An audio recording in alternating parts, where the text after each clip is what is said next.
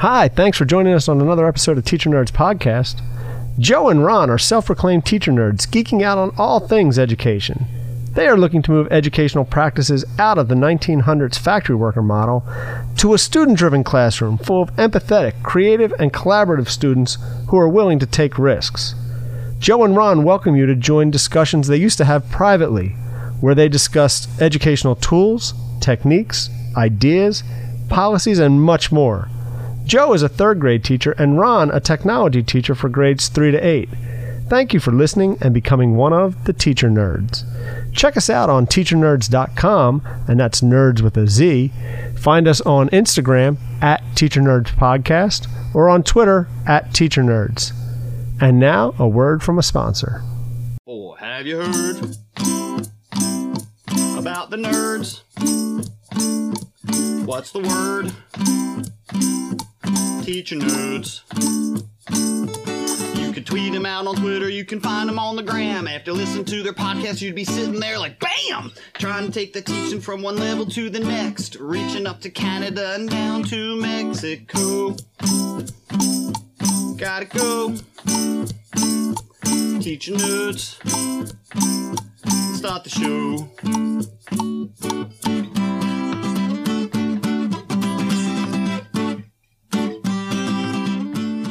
Welcome back to another episode of Teacher Nerds Podcast. Now, I'm Ron Nober. I'm Joe DiPaolo. I'm a technology teacher, 3rd grade to 8th grade. And I teach 3rd grade.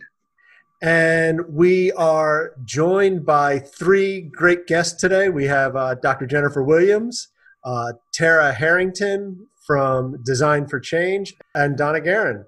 So welcome, everybody. We're excited to have you here. Thanks for having us. Jen, do you want to go first, kind of introduce yourself and just kind of tell us a little bit about you? Yeah, I'd love to. I'm so excited to be on this podcast after following it for all these months. Thank you both fall. But my name is Jennifer Williams. I am here from Florida within the United States. I have a background in teaching, and I was in education for 20 years. Then in 2014, moved to higher ed. So I currently have the great honor of working with our future teachers and currently practicing teachers heading back for an advanced degree.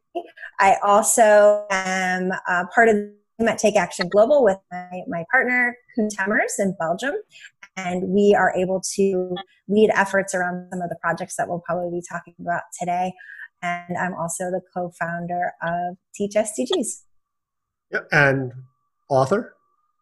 And I have a book with SDGs. Yeah. Thank you. Called Teach Boldly. Yeah. And so in Teach Boldly, I'm able to talk about all of my work around my point of Teach Boldly was to be able to showcase and spotlight some of the teachers that are doing this work out in our world. Got my copy right here. They did such a great job on that cover. But just talking kind of about the intersection of technology, design thinking, human-centered design, and how we can use that to take action for social good in our world. Awesome. Tara, do you want to introduce yourself and Design for Change? Yeah, I would love to. Thank you. I'm so humbled to be talking alongside you all.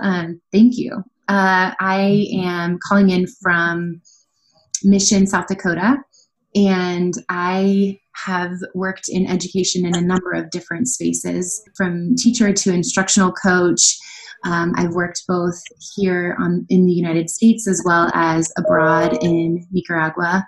And I now am the co-director of Design for Change US, and also work at Sinte Gleshka University, which is the tribal university here on the Rosebud Reservation.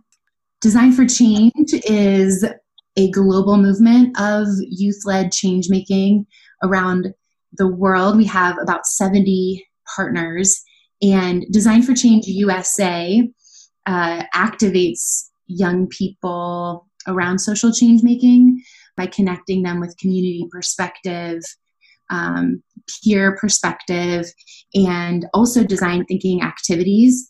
And so we see that educators typically choose a social issue, a corresponding podcast, and then engage students in a different path, whether it's an empathy warm-up, which is a shorter engagement, or a design sprint, or a full community project.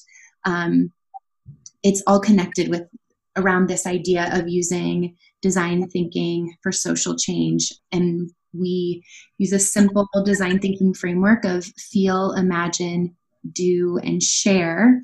And I have the really distinct honor to work alongside brilliant, creative educators like Donna who are doing this work in their classrooms.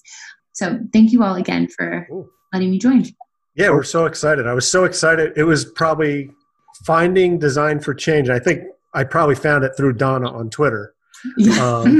Was probably one of the best things I found during, the pandemic and distance learning.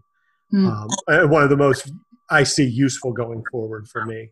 Donna, do you want to go ahead and introduce yourself a little bit? Sure. I'm Donna Guerin. I'm calling in today from Colorado, here in the United States as well. I am really honored to be here today. I have been working with Dr. Williams and with Tara with Design for Change for several years now. I've been involved in multiple projects through Take Action Global with Dr. Williams. We just wrapped up the Take Action project recently. I've been involved with Innovation Lab Schools that Take Action Global works with as well, and several other projects over the last several years. Her and Koon Timmers are amazing human beings, and I've so enjoyed working with them.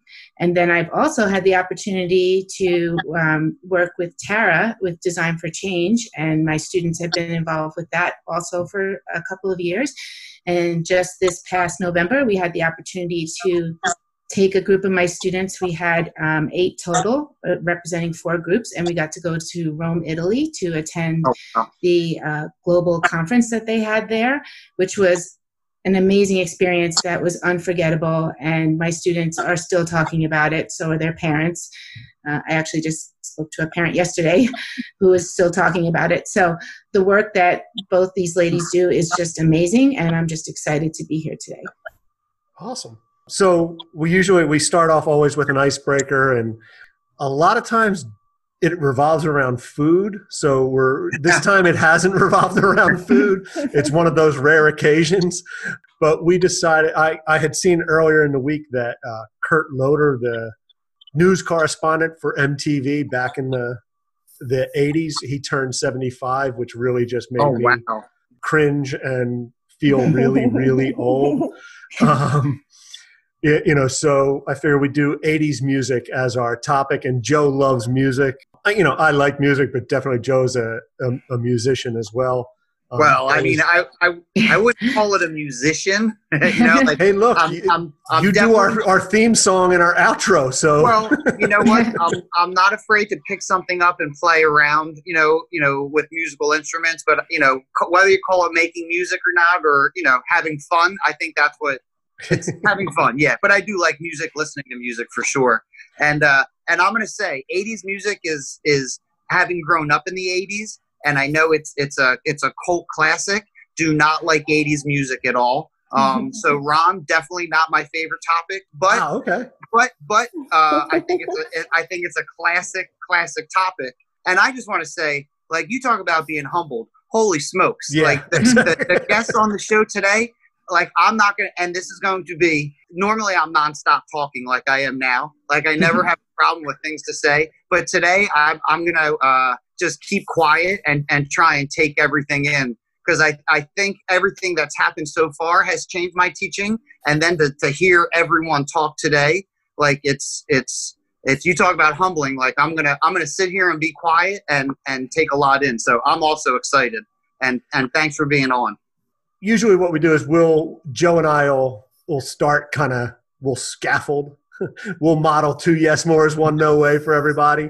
Since Joe, you're not an 80s guy, I'll go first. It's time for 2 yes more, 1 no way. Okay, go for it, Tom. So my 2 yes mores are artists that I just really liked in the 80s and still like. First one was Billy Joel. And look, Billy Joel can go 70s, 80s, 90s, 2000s, right? But that was like high school, driving around. And Joe and I are calling in from New Jersey, and I grew up in Philadelphia, went to high school in Center City, Philadelphia, driving around and just with my buddies, and Billy Joel playing is, it just reminds me of high school. My second one is I worked in a restaurant all during high school, and one of the cooks was obsessed with Terrence Trent D'Arby, and he had an album called Introducing the Hardline. And it was probably one of my favorite albums, singing that in the kitchen and then going out into the quiet restaurant dining room, but belting it out in the kitchen. There were some amazing songs on that album. So they were my two yes mores. My one no way has to be any of like the 80s hair band. That was just not my thing. No Motley Crue? No, I was not a Motley Crue crew person. Yeah. Huh. Interesting. So Joe, what about you? Well, it's funny. I'm not an 80s rock music guy either. But my favorite band actually came about in the 80s, and it's the Beastie Boys. So like one of my favorite songs is off Paul's Boutique, and it's called Shake Your Rump. Classic, and just because it's all samples, and I don't know, it's like an old R&B riff, just such a cool sample. My next one is a little different genre, the Violent Femmes. Love the Violent Femmes, and I guess if I would have to pick a song, it would be Kiss Off. So those would be my two yeses. My one no is kind of it's Madonna. Like, I do not like Madonna. And Madonna, the first time I saw the Beastie Boys, they actually opened for Madonna in Madison Square Garden. So my dad, we saw the Beastie Boys, and we left. So those would be my two yeses and one no. And my girlfriend is a Madonna fan. We actually have a Madonna album in our record collection, but it doesn't get much playtime. So Donna, I saw on your Twitter, it said something about all things rock and roll. So yeah, do you want to jump in next? Yeah. So when I saw this topic, first of all, so the shirt I'm wearing today has Design for Change on the front, has Take Action Global on the back, and it has another platform called Teach Rock, because so this topic today is so amazing to me because it's combining my passion of music to start us off with the SDGs. So anyway, first of all, I grew up on the East Coast in New York. I grew up on Long Island. And so when you talk 80s, that is like my wheelhouse. Love Bruce Springsteen. He's my favorite. Bon Jovi, of course, another Jersey boy. And unlike you, I am totally into hair, glam, rock, any of those, like Motley Crue, Poison, Def Leppard, you name it. Like, they're all my favorites. So I have like every yes for anything 80s, especially rock and roll. And I guess my no would be, or I forget what term you used, would be just that for me, music today is so different, and it's so hard to get back to that time where it was just about creativity and let's try it and innovation and collaborating. And I feel like a lot of the artists today are not as much like that. And so I kind of miss that. And so I still, as long as those artists can get out on the stage and jump around and do their thing, I will continue to see them in concert as long as I can, because I just love all things 80s music. So. It just reminded me when you said that I don't know if you've seen that Geico commercial where they're like, we have a little bit of a rat problem, and the band Rat is playing in their basement. I haven't seen Rat. That's one band I have not seen in concert, but I've seen most of the others. GNR, I just saw them a couple of years ago. Oh, that was another, that first album, that was a pretty good album. Yeah. That was probably my favorite rock and roll album in the 80s. And that came out, I think I was in, I want to say 6th grade or 5th grade. And I remember, that Paradise City kind of like changed, like you hear a song and just the way I started to think about things. And I guess growing up in middle school, 10, 11, 12, it was so formative. And I keep saying, I didn't like the 80s, but I guess growing up, there was such a cool decade to come around in, and definitely for music. Because like you said, they tried things and things were very different than what they are today. So that's cool. That's cool to have a no for any genre of music. Right. Dr. Williams, do you want to go? Yeah. All right.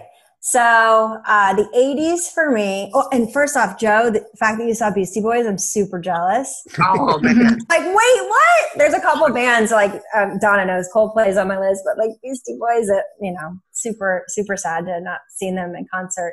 But Yeah, just saw the documentary, which was. Did you see the documentary? Yes, I did. Yes, yeah. So good. Those guys, they're amazing. Just to hear their story and to see, talk about New York and where they come from, and not that I do like New York, but it's just such a. Not that I. Hey, Jersey guys. I'm a Philly guy.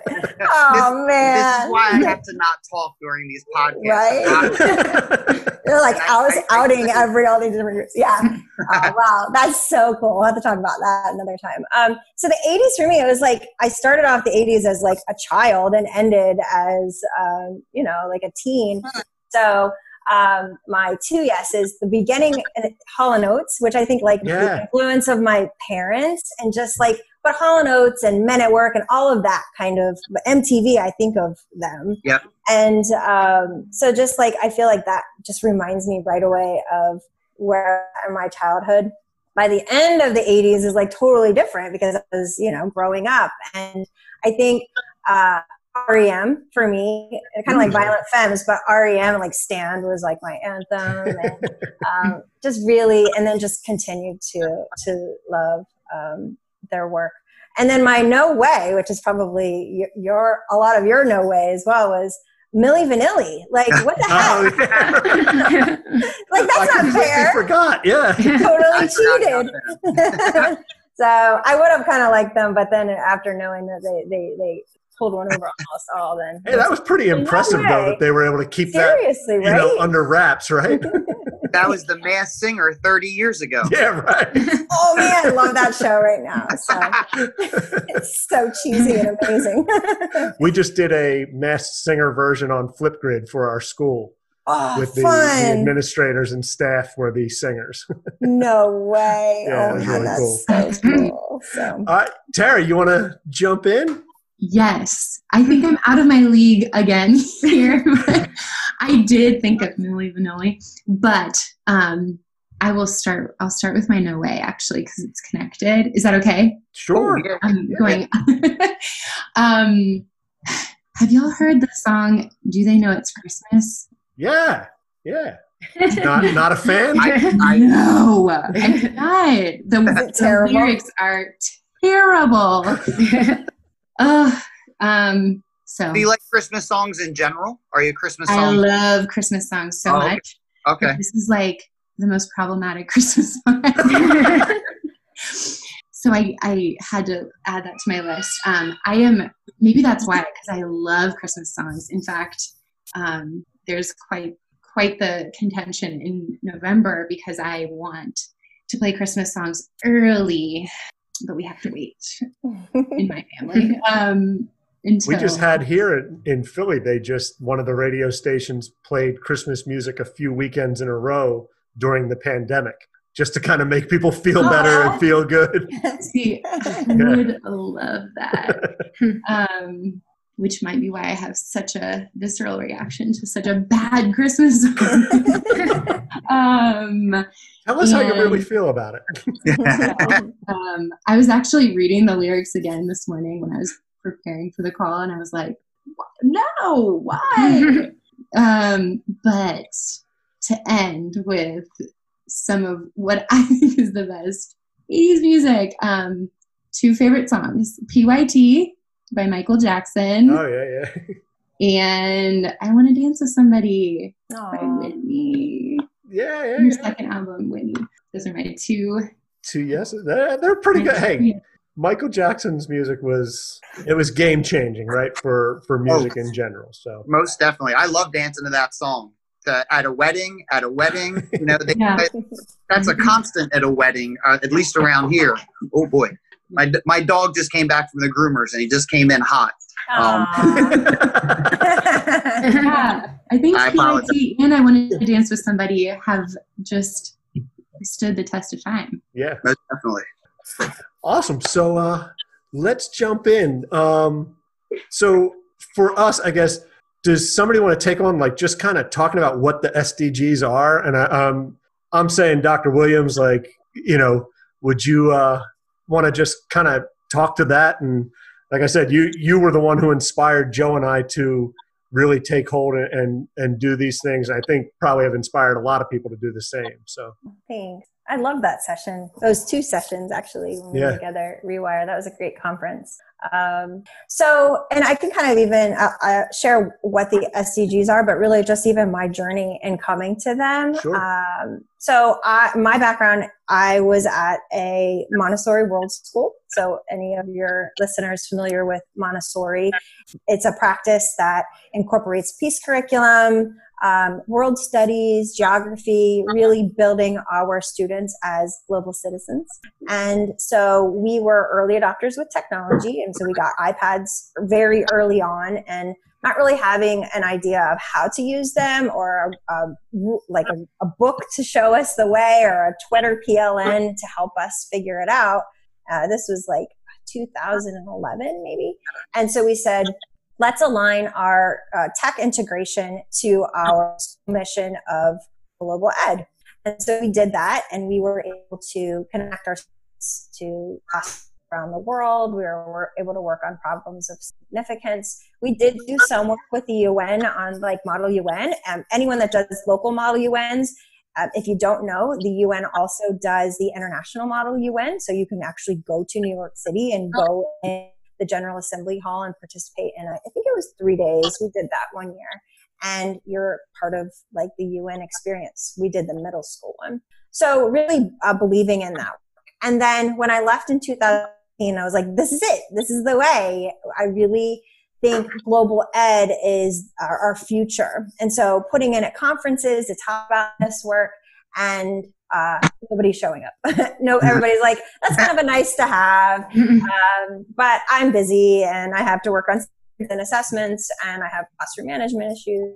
So it's just not really something that I can focus on right now. I'm happy that someone. So for me, it was really that just teachers didn't see themselves in that conversation at the time.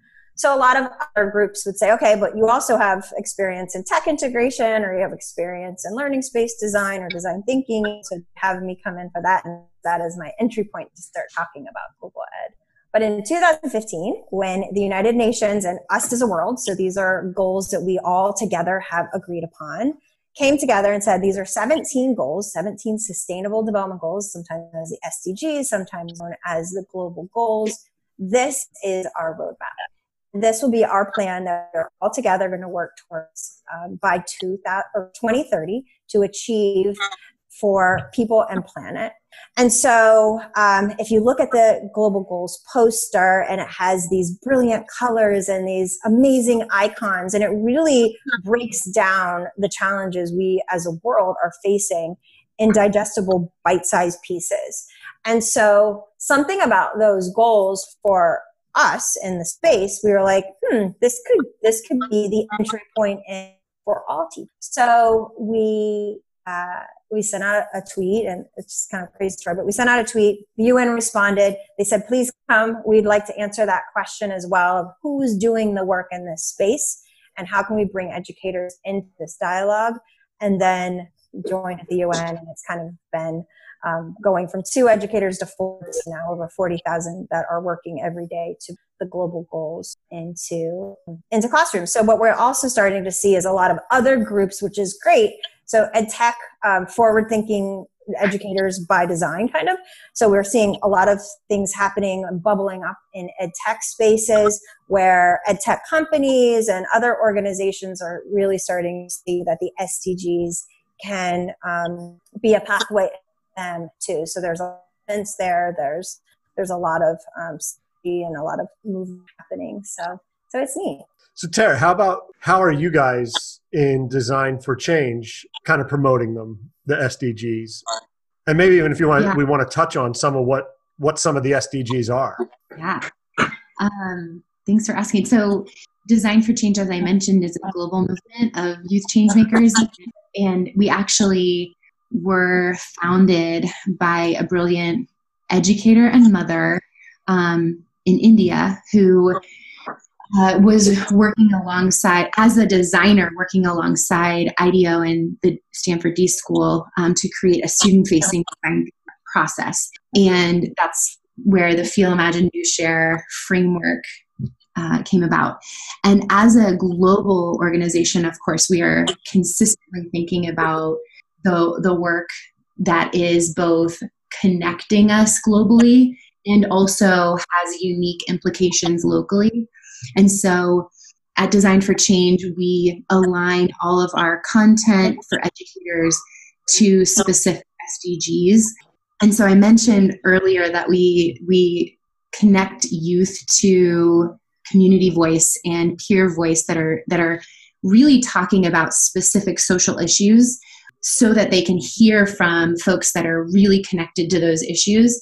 And all of those podcasts have a corresponding SDG aligned. So educators can sift through and connect with a specific SDG or a specific social cause and then make the connection to the SDG. And what's really, I think, exciting for an educator too is that there is a way to both build students' connection to a global issue, but also do it through the lens of how that's impacting them locally. And I think, Donna, you have a lot of experience in actually using Design for Change and connecting it with the SDGs. So I'd love to hear that too. Yeah, I mean, I have so many connections with the SDGs.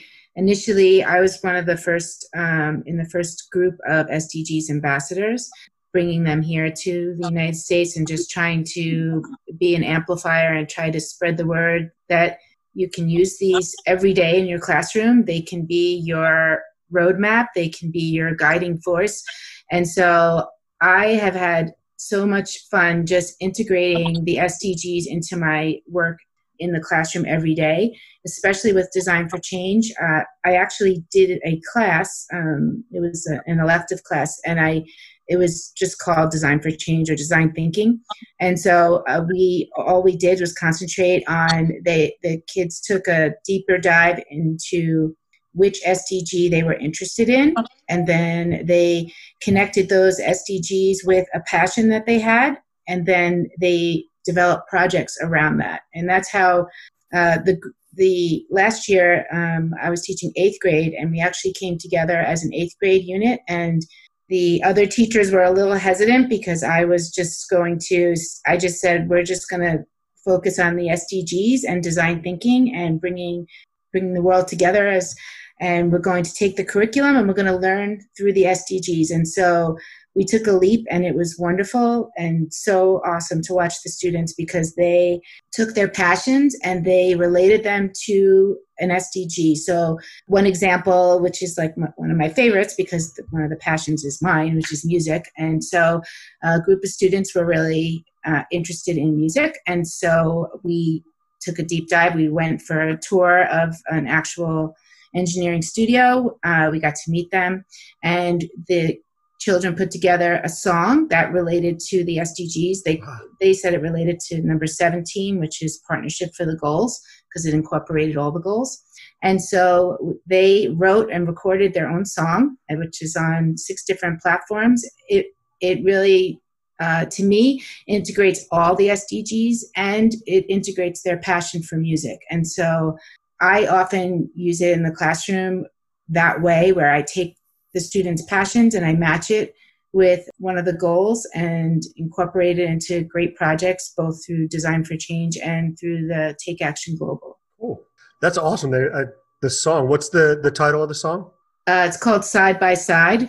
I actually just retweeted it about a week ago because it it really is very apropos right now if you listen to the lyrics, because it's talking about, if we just work together as one world and one planet, then we can get things done. So, and it touches on number 1, which is no poverty. It touches on number 14, which is life underwater. So it's actually a pretty good song, I think. Hey, well, look, if you like it, and you're the music person, then it's got to be good, Right. One thing that as I started to work with the SDGs and listen to you, Jen, at the Rewire, was I think the cool thing is our students now, and I don't know why it is, but when I was a kid, I wasn't really thinking about what's going on somewhere else in the world or necessarily about pollution or things like that. But I feel like students today are so much more in tune and aware and, want to be involved. It's so neat to see that. And maybe it's the 24-hour news cycle that we're on, or news being at your fingertips, but it's so amazing to see there are so many kids out there who want to make changes, No, most definitely, Ron. And I know we've seen it by just, starting it with you doing things in your class and, me doing things with the third graders. You see that excitement and to hear them talk and to hear about the design for change and everything, like the fact that there's resources out there, right? And to have your idea of us putting this into our curriculum. I mean, it just seems like they're going to go hand in hand with writing, with science, with reading. I mean, it all can be blended right in there. Yeah. And I always say to Joe, I say, I want, like I know there are magnet schools for all different things. Like I want an SDG magnet school. Like I want that to be what our school is like focused on. And it's just seems so doable. I would love to open an SDG school. I've been talking about that for years. I would love to open a school that is where it is just weaved through every single aspect of the school. Yeah. Yeah, I agree. All right, we have to talk. So, I guess what are some of the big or cool projects that you've seen students creating or coming up with that kind of blew you away or just made you kind of take pause? You want me to jump in? Sure. Anybody. I mean, yeah. This is free. This is free for all. Yeah. For us, it's been neat because with the projects we've done through Take Action Global, we have we have the Goals Project in September, all about the goals, and then we have the Climate Action Project.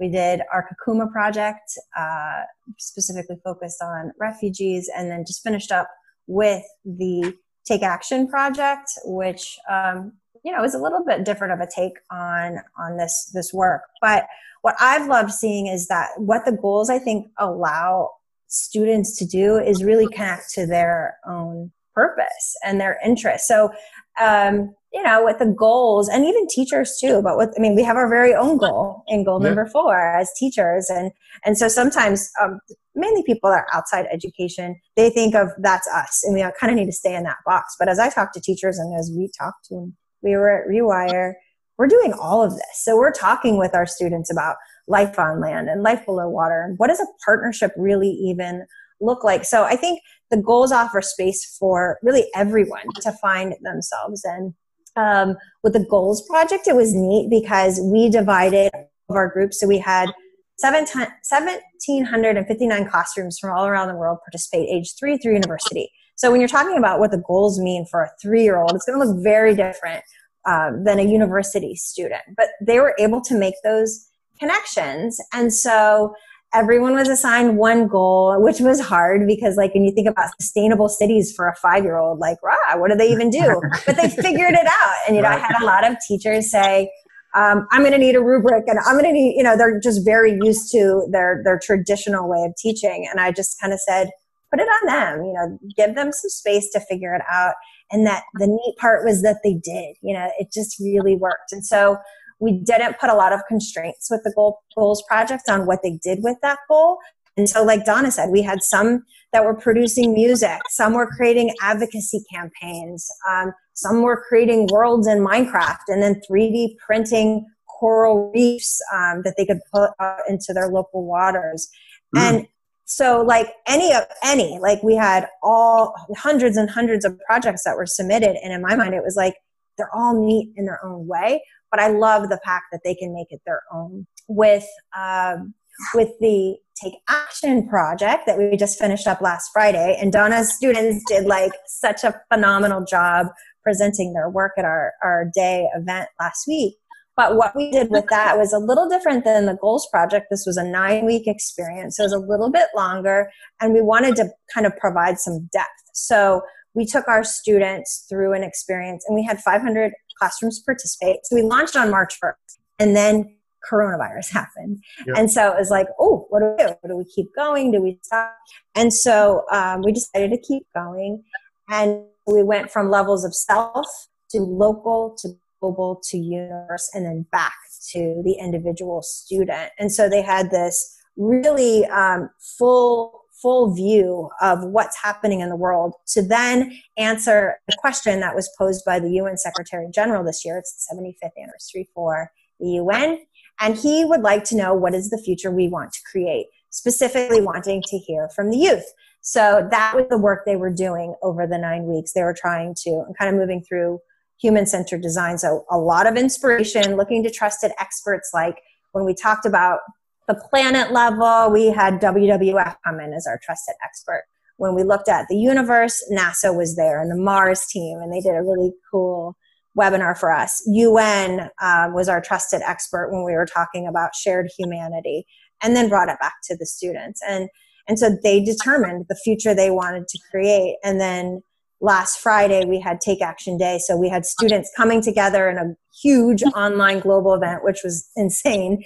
And the UN Undersecretary General was our keynote speaker, but the rest of the day was kids. All students presenting their ideas and sending one collective message to the UN to have their voices heard. So it was really neat. So there's so many individual projects that I've loved seeing, but in my mind, it's just how can we become a platform to have students be able to stand up and share their message. That's pretty awesome. Yeah. Go ahead, Joe. Were you going to say something? That's amazing. And to think like, I mean, so where if you were to suggest someone to just hear about all this and want to take a step in, like where's the first step? Because it sounds like there's, and I think, the first step, I guess, maybe is just going to the SDGs. But I know when I did it in 3rd grade, it was, all right, so now I have to find the article for this. I have to get this article. So, and it seems like after talking with you guys and seeing what's going on Twitter, there are some resources out there. So what do you think? I don't want to say the easiest way to get into it, but like, what do you suggest? Well, I think first off, I would suggest people go to Twitter, like you mentioned, and there is just an amazing group of educators that will meet you there. You can use hashtag #TeachSDGs to hashtag TakeActionEDU. There's a lot of hashtags that you can use that will bring you into that space. And then everyone's going to be there ready with open arms to be like, welcome in. We're here and ready. But I feel like a lot of people ask me the first step, and a lot of teachers feel quite overwhelmed because when they think about things like change, like inspiring real meaningful change that can actually make a difference. I know for me as one teacher, if I were one teacher in one classroom in one school in a huge system, like a massive system, how do I, one person, create change? And it becomes almost where you're like, I can't. And you feel like this isn't why I got into this profession. This isn't what I signed up for. But once you find that group, and that's what I felt with this group that is just charged, like ready to go and unapologetic about it. Like, this is what we're doing and we are staying the course. Once you find that group, what I found with us and teachers like Donna, it's if we all do these individual small actions in a forward movement, then collectively we can really start to see things change. Like thinking about Teach SDGs as a hashtag, and remember how I said, like, nobody really, like, they were like, good for you that you're doing that, but I don't have time. And I was like, but it really is, for me, it's been so good. So we went from 2 to 4 to many. And when you believe in something and when you're willing to stay the course, like that's the other thing in education. There's so much noise, many things happening that someone will keep it. It's easy to get it and then fade off and get it and fade off. But once you say, this is really my calling, and not giving up when it gets hard, because it's hard. I tell my university students all the time, it's hard. Like, this is a hard job, but it's worth it. And it's the right thing to do. So I think starting to your point, to your question, starting with Twitter and then just starting small, not feeling like you need to go in and change your entire curriculum, though you can, like Donna has said, it is possible and maybe one day, but what are those small entry points that you can take?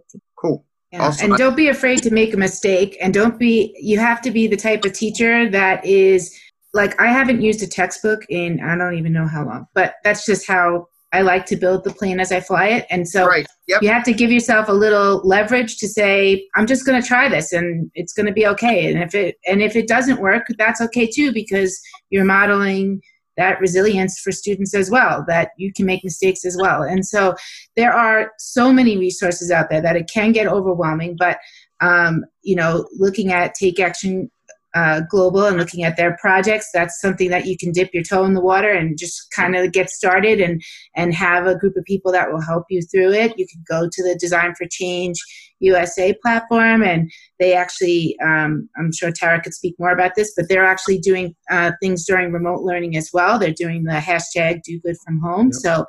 So, and to me, it's almost like a fever that you catch. I don't know. That's just me. But I just, ever since I've gotten involved teaching this, it just oozes. I mean, I know you've seen on Twitter too, my son's caught the fever. So he's doing stuff from home. And so once you get involved in it, it is just something that is just amazing. And it will, to me, it just changed my whole teaching. Everything I do is just about the SDGs. And that's just I found out about them on a Saturday, and by Monday, my co-teacher came in. The kids come in at 8:20, and she came in, around 8 o'clock. I said, "Yo, guess what we're gonna do today?"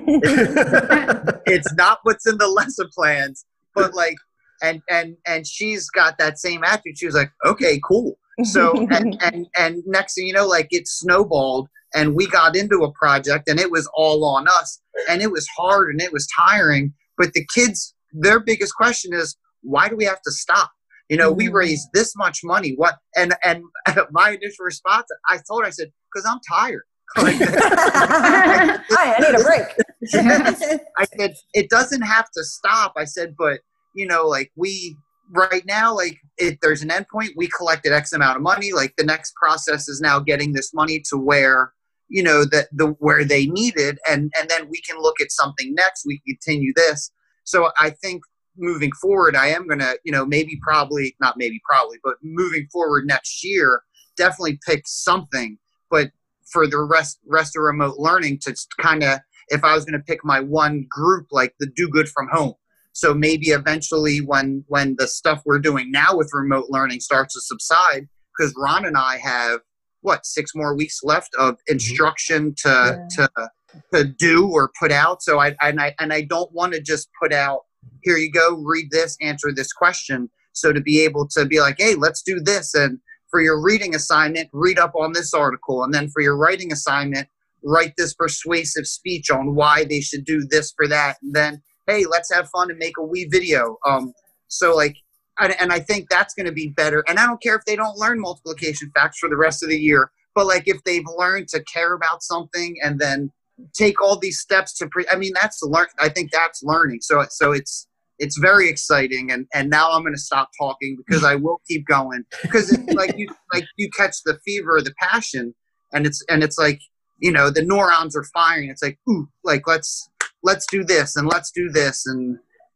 so it's cool to have all those resources out there, because it is definitely a lot of work, but it's good work that can be done and weaved in throughout the day. Yeah, and my students during this remote learning time, I've had about 90 to 95% attendance every day. We meet every day. And I attribute that because they are working on these projects right now, and we were part of the Take Action project. And I really feel like they want to be there because it's fun, and we've been showing each other's projects, and they're actually, I don't know, they're creating their own like a village, I guess, on Minecraft right now. They're sharing usernames. I'm learning Minecraft. I'm joining their world, but apparently they want to connect all their different worlds that they're creating, because they, as part of the Take Action project, they were supposed to, say what kind of world they wanted to create. And wow, I have to tell you that I was like blown away by their little cities that they did. I mean, they had paved streets and like solar panels, and I don't know. I can't wait to get in there. I'm going to ask my son to help me because I don't know how to get in there. But I just want to. I mean, the things that they're creating, and again, it's because they're passionate. They're bringing, they love video games, right? And that's what we can do right now because we're home. And so they're taking their passion for video games and they're putting that with one of the goals. And so, which is number 11. Would you be able to use Minecraft at school?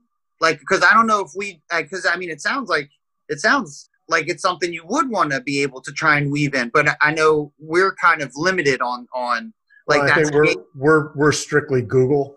Right. Well, they can do it at home, and then they take pictures and video, and there's programs like Tinkercad. I mean, there's other things. I told them build it with Legos. I don't care. Right. I'm like, just let's see what your city looks like. And so, and again, if you throw the idea out to them, they'll come up with their own solution. You don't need to solve their problems. You just tell them, here's what you need to create, and they'll come up with what they want to do. Gotcha. That's cool. I love the Minecraft idea because I'm not a gamer. I don't do the Minecraft or the Classcraft. And we Ron and I went through a Texpo 2-day ordeal, and that's one of the things I sat in on. Like you just said, they're into Minecraft and they like Minecraft. So just because I don't like it doesn't mean I shouldn't bring aspects of their world into education. So which would light that fire even more, I think. Tara, do you want to jump in? Yeah, it was making me think about kind of one of my educational inspirations is Barbara J. Love, and she has a framework around liberatory consciousness and this idea of providing experiences for students that actually like engages them and deepens their consciousness. And I think there's this reality that to the question about where do we start, there's a reality around this idea that students just first starting with building awareness can be so powerful. And I think it links to what Donna was saying, like they're going to figure things out because they have such a capacity to be creative and critical and have critique.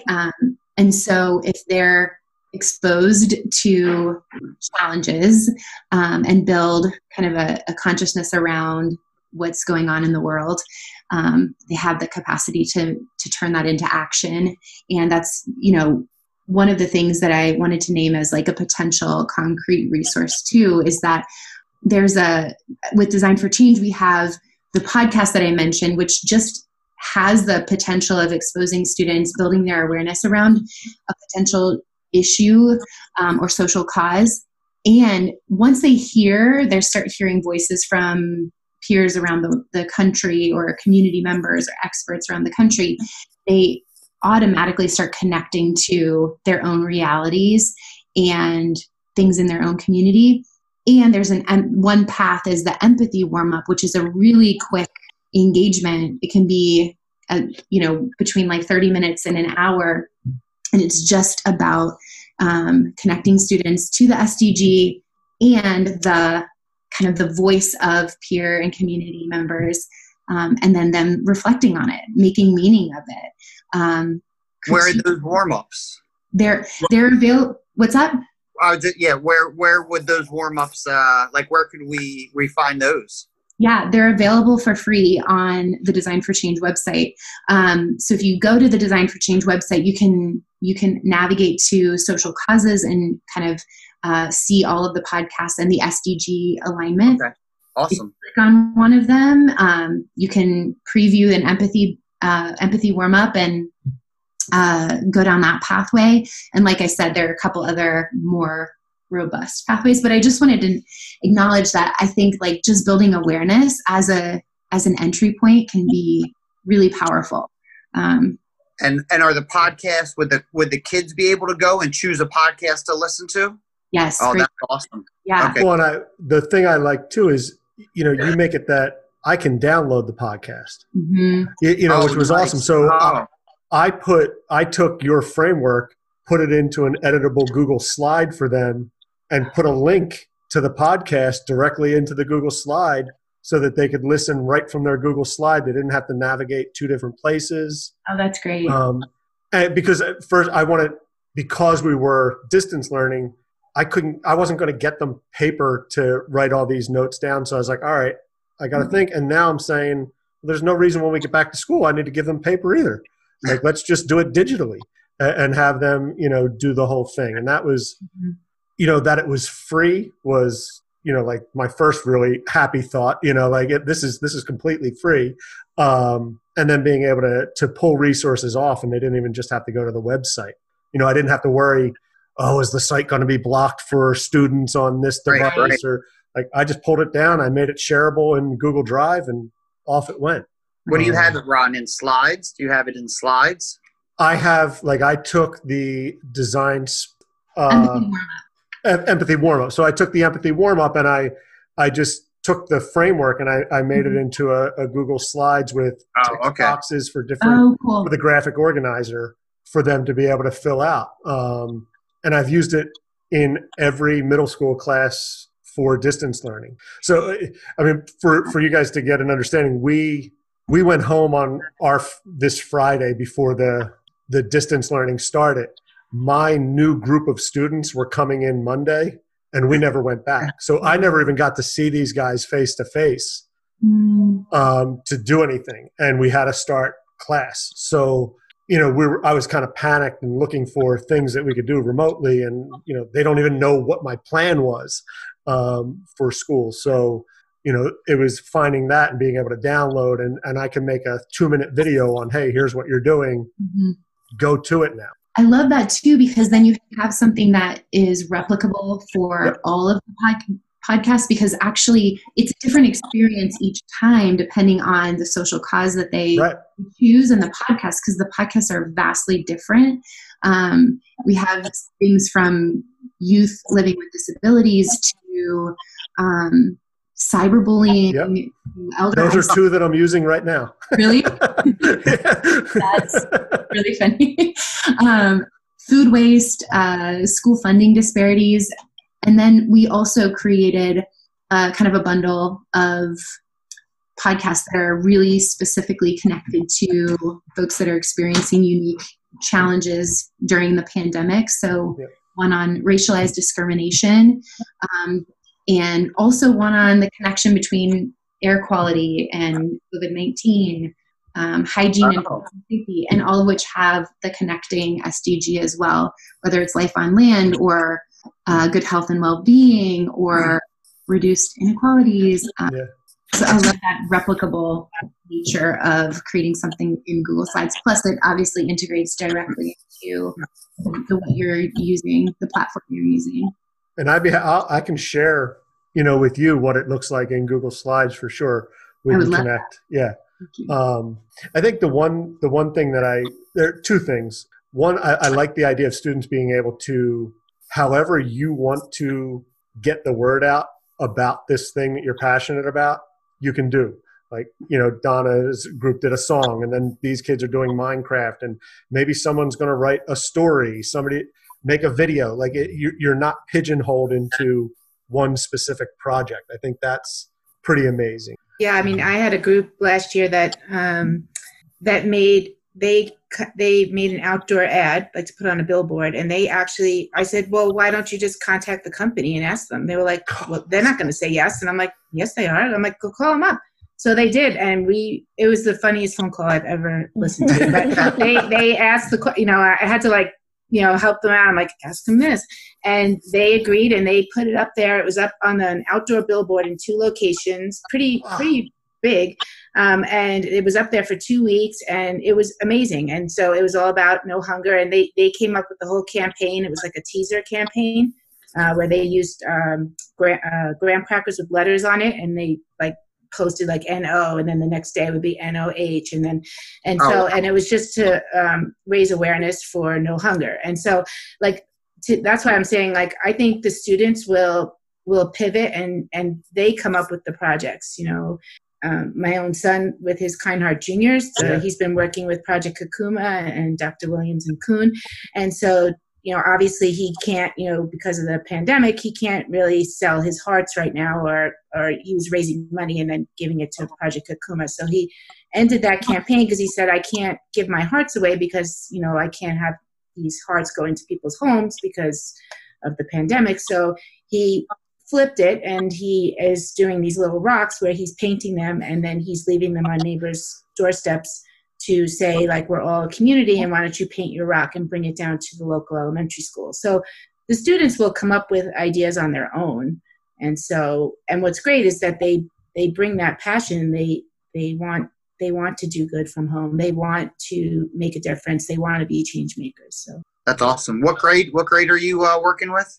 I teach 6th grade, and then I also teach a middle and high school X-Block, and my own son's in 4th grade. So okay, yeah, I've seen 3rd graders and the stuff that they do when you give them the opportunity. So that's why, like, I'm right on board with Ron, where he talks to our curriculum coordinator to see this fostered throughout our school and to see it introduced in kindergarten, and as a school district to light that fire would be really cool to see. But you know what? Fires get started in the smallest little corners of the forest. Yep.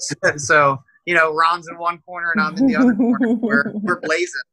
And I think I've seen a shift for my students anyway. I mean, I've only been doing this a short time, but, when I first introduced the SDGs, a lot of it was, I don't want to say, they're all important, no doubt. But a lot of it was, I call it like fluff. Like, I want to deal with life below water because I just love turtles. And, but now with the pandemic, when I introduced it this past marking period, I've seen a shift of people don't have clean water.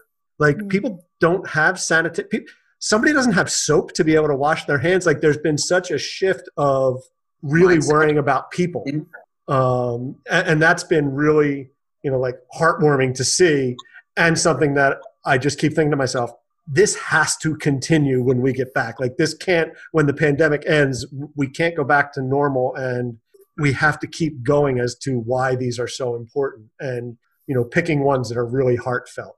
I don't know if anybody else has experienced seeing that shift in any of the kids. Yeah. Well, I mean, and they're living it, and they have those direct connections. So, and I think like if you have those students that say, well, I want to focus on life below water because I care about turtles, I think they had that connection to turtles. And so that made a lot of sense for them. But I mean, like never before. And it was crazy with the Take Action Project, because we went in with our essential question of what does collective action look like? And then it was like, oh my gosh, we're in it. Like we're living it. It is wild. So I think right now, all of these children are having those personal like responses to what's happening in the world. They're like, as you all were talking about with Design for Change, they're living through empathy, and they're starting to see, oh, I didn't really understand how my actions impact others, and what are their needs, and what can I do for them. So I think we have to keep it going. And now that we like, this has been, and like, I just kind of watch all of your body language, and I see that with teachers, like you're like, I caught the fever, and it's like you're in, like your whole body is like a part of this. And I think that's what we're seeing with the teachers with the SDGs, and just even social impact, social change in general, that they're like, wait a minute, this is what I signed up for. I didn't sign up to grade papers and even to write lesson plans. Like that wasn't what I signed up for. My university students, every first week, every semester, I say, why did you get into this? And they say, everyone, 100%, every semester. I'm waiting for one to say something like totally like blows me away, but it surprises me. They want to make a change in the world. I want to make a change through children. I want to make a difference. And they always have. I had that one teacher who changed my course, and they know it. And so I like hold on to that, and I have them write a letter to themselves, like their future teacher self, because I'm like, when it gets hard, you can open that letter. But those teachers that participate in projects like these, they say, I got connected back to my why. And I remembered why I joined education in the first place. And when they feel that way, their students feel that way. And I mean, why, if we're not excited about teaching it, then who's going to be excited about learning it, you know? Yep. So like teachers like Donna, they're like, oh, I'm a whole new teacher and watch out world, here I come and there's no stopping me. These teachers are getting students on board, and it becomes, I think, I've been thinking a lot about this concept of student choice for this year, really. But, you know, student choice has become this big buzz of teachers now. Student voice, student choice. And so when we think about choice, though, are we really giving true choice? And so some teachers will say, well, I give choice in my classroom because I give them an option between two paths or two items. Do you want A or B, path 1 or 2? Which is a beginning, but it's not choice. Like choice is, I choose to come to school. Like that's the true choice for our students. And like Donna, the work we've done with Kakuma, I have classrooms in different parts of Nigeria and Kenya that I realized it then when I saw pictures of what school looks like there. And I'm like, why would children choose to come to these schools? And it's because school equals hope. School is a privilege. School equals their meal for the day. Like they have this motivation that they are like, get me there. I'm coming no matter what. How can we have that here within the United States where it's a true choice, where students are like, I can't wait to get back to school every day because watch out, I'm going to be in Donna's class and we're going to create a billboard and the people in my community are going to listen and I'm going to make change. So that's the choice that I'm aiming for now. And there are two things. I think for me, I would tell somebody, be prepared to get emotional at times if you are doing these SDGs, because I shared with Joe, I had an 8th grade student. They picked 3 and had to say why it speaks to them. Like that was, one of their things to start off.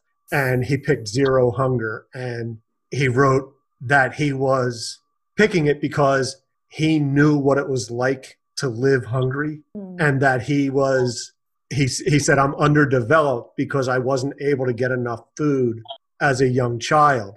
And like, I'm sitting here reading this and I'm just like, I got tears running down my face. I'm texting Joe and I'm like, look at what this guy just wrote. And, Joe said, I'm not crying, you're crying. Like, that was his text back to me, but it was emotional, and it put a connection that I probably would not have gotten with that student if not for, him being open to say like, oh, wow, you understand some of the issues that I've dealt with and you actually care about it and are asking about it.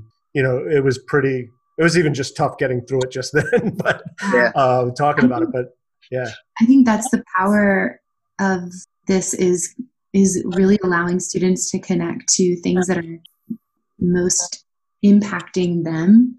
And you asked about projects, and it's making me think about projects that we've seen too, from students in Chicago leading a youth summit on gun violence because their community was impacted by gun violence, to 2nd graders in Idaho who wanted to create a safe crosswalk in their community because there was really like dangerous activity near their school, and then students from South Dakota who were working to stop an anti-protest bill that bubbled up after the Standing Rock protests. And it's just so unique to what they're experiencing, and they're most connected to the issues. And when you are able to connect students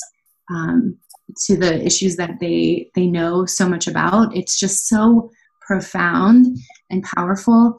And so I love that story, and I appreciate you sharing that, because I think that's students have so much power and bring so much knowledge and experience already just in who they are and their being, and this allows them that to actually like have so much value in a classroom.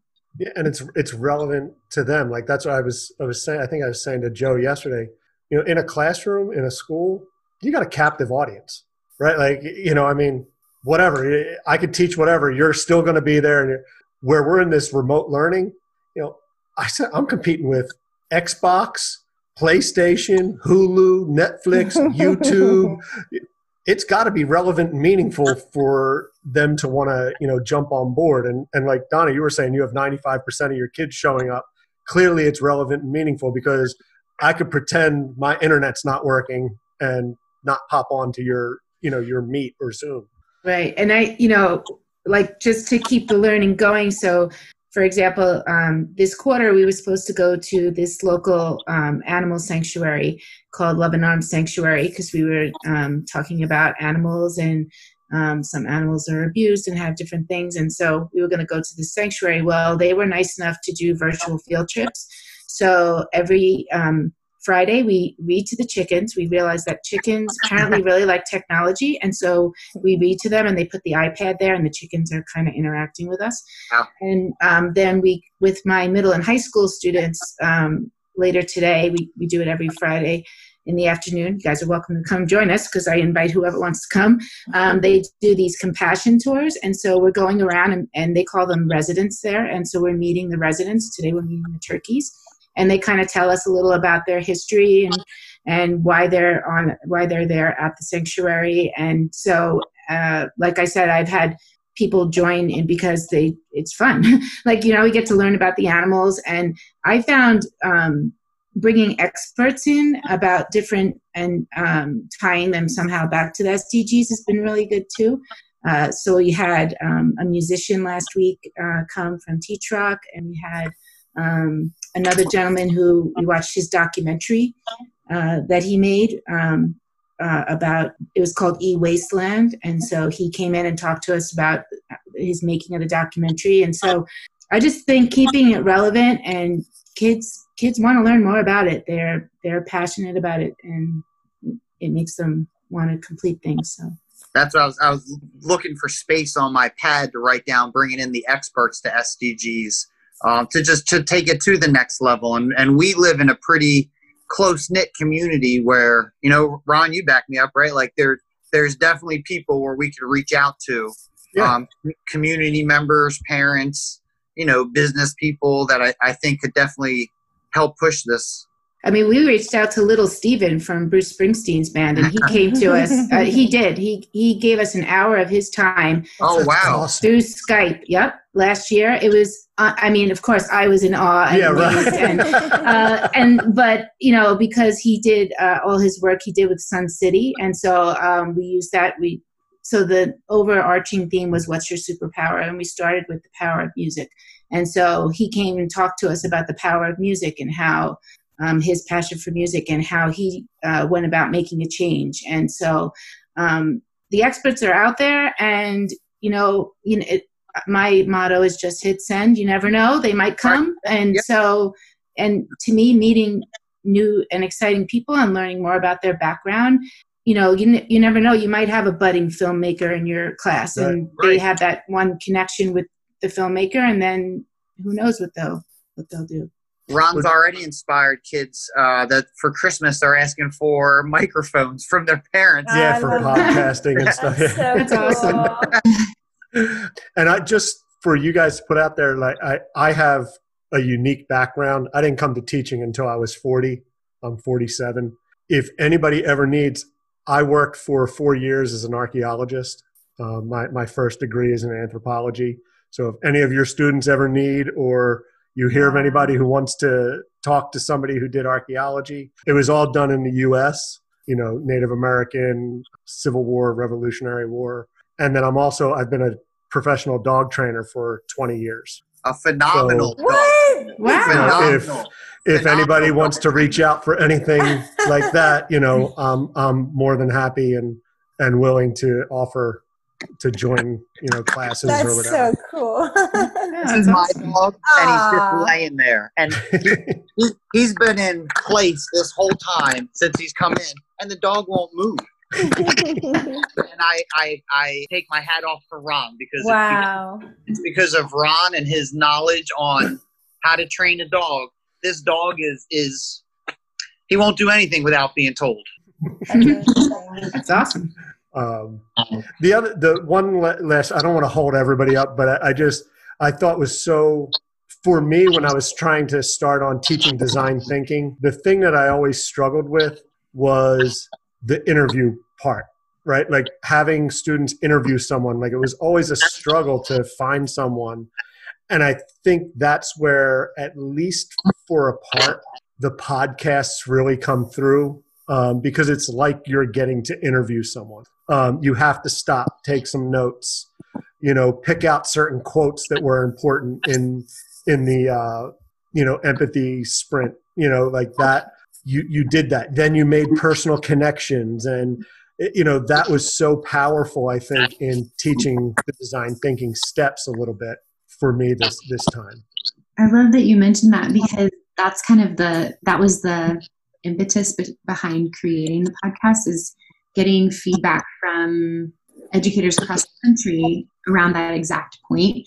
And so we were able to create them and consider our unique position, which is that we have connections across the country, and we have the privilege of having a little bit more time and space to get students and experts and other community members who have experiences together to create, the podcast that has voice included. And the great thing is that an educator can then use that as a launching point for students to say, well, now who from our community do we have to talk to?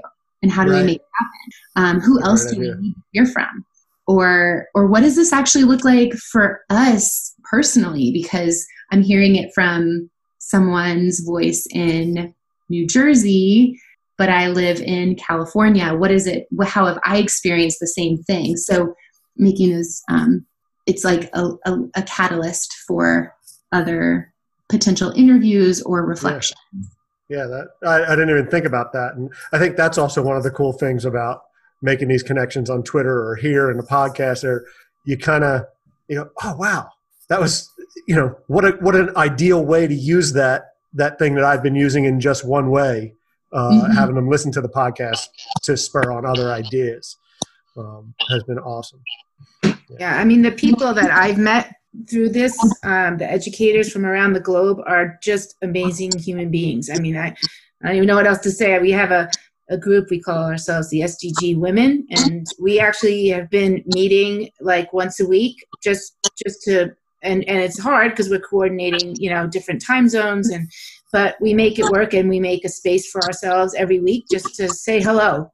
So, I mean, to me, the educators and the people that I've gotten to know through working with the SDGs is incredible. So it is. I think you do have to be willing to, like, sometimes I look and I'm like, man, I'm not doing a thing compared to, what somebody else is doing. And you have to be able to take a breath and say, okay, I'm not doing that, but I am doing this. And if I can grow 1% or learn something a little bit from what they're doing, that's the goal. Because sometimes it is a little overwhelming to see what somebody who's been into it for a while is accomplishing. Yeah, everyone has their own journey and their own pace. And even if you're doing this much, you're doing just fine, Right. I feel like Ron, right? Like trying to play catch up, but like all through my schooling career, that's all I was ever doing was playing catch up and like doing everything I possibly could to not fail. And so like this is no different. It's just, but you know what? It's a lot more fun. It's lit. So it's going to be cool moving forward, Ron. And at least now we have like more people to add to it. Ron and I and our other buddy Gary call it the brain trust. Like anything, kicking around those ideas. So it's cool to see all that happening. And I guess Dr. Williams, it's like you said, like little pockets of people and teachers and classrooms working, and one little pocket here and one little pocket there. Might not seem a lot, but in the grand scheme of things, all those little pockets add up. That's it. So if I guess we'll kind of start to wrap up, but where can people get in touch with you all? If Dr. Williams, if you want to start, where somebody could get in touch with you if they want it. Yeah, I'd love to. And I'd love to hear from people in your network that are out doing the work or are trying to find ways to get into the work. And so I'm on Twitter a lot. And so I'm at Jen Williams EDU on Twitter. And also my website is jenwilliamsedu.com. And then our work around Take Action is Take Action EDU. And Teach SDGs is Teach SDGs on Twitter, really all social networks. And then the website, teachsdgs.org. Cool. And the SDG ambassadors, the applications for that come out in the summer? Yeah, in the summer. So we have, it's kind of like, so Teach SDGs is not even a nonprofit. Like Take Action Global is the nonprofit arm of Teach SDGs. So Teach SDGs is just a space. So it's just a movement. And we had been encouraged to go after funding and nonprofit status we still are encouraged to do that. But it never sat well with us because just like the SDGs are owned by all, like the SDGs belong to everyone, every person, anywhere. We felt like Teach SDGs was the same. Like it's a space that belongs to all teachers and students. And so we're just there to facilitate that. So we have teachers that are doing the work. We have pledge takers, so people can go on to Teach SDGs and take the pledge. So an action and say, I'm in it, I'm ready to do this work, and I'm going to teach the SDGs in my class. And then our most engaged group, people that are out doing the work, inspiring policy change, inspiring change in instruction, those are our Teach SDGs ambassadors. So currently we're at our fourth cohort of ambassadors. So it started small. I think our first cohort we had 50 people, and now we have about 850. So we'll have, and it's great. Like at one point even we were like, maybe we should just move away from having ambassadors because we don't want it just to be like a badge, like a digital badge on their email. We want it to really, it's a lot of work to go through the applications, and it's a very vetted process. And then we started, especially outside of the United States, being a Teach SDGs ambassador gives like people in Nigeria, they'll say to me, this now gave me authority to go to my Ministry of Education and say, I am a Teach SDGs ambassador and we need to make change for quality education for all. So we're staying the course for sure with that now that we've realized that. So we'll have our applications for our fifth cohort come open in the summer, and those will be due on November 1st, and then we'll announce our new cohort in December. Cool. I'm gonna do an application for sure. You must. Oh yes, you and Joe must. And Donna, where can people reach you? The best place to reach me is probably on Twitter. So that's at DLGUERIN. So at DLGuerin1. That's my Twitter handle. So I'm on Twitter as Dr. Williams, and Tara can attest to all day. And so you can always reach me on Twitter, but that's probably the best place. And you can direct message me. I'm happy to be in touch. And Tara? Yeah. Well, folks can find all of the resources that we talked about at www.designforchange.us. And you can also follow along at DFC USA on Twitter and Facebook, and at Design for Change US on Instagram.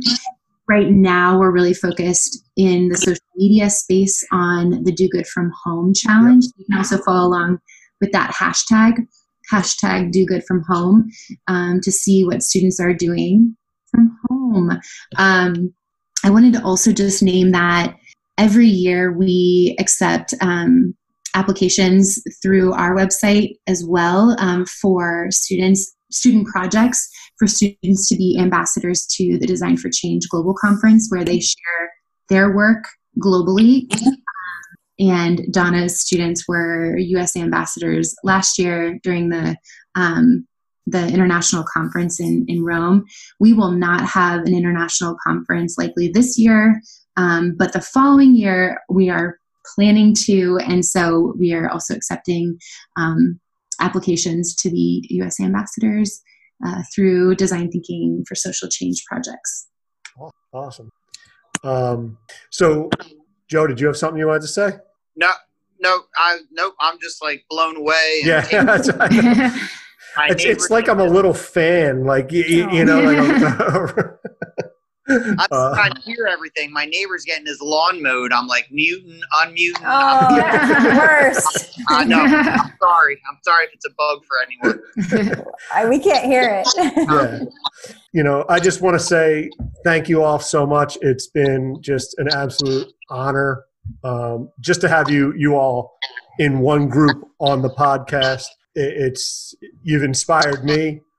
And, you know, hopefully that inspires a bunch of kids, and that's where all the change happens. This is one I'm definitely going to be going back to and stopping and taking notes. Like I'm trying to write things down as we go. My freaking pen exploded all over my head. You are having the time of it, man.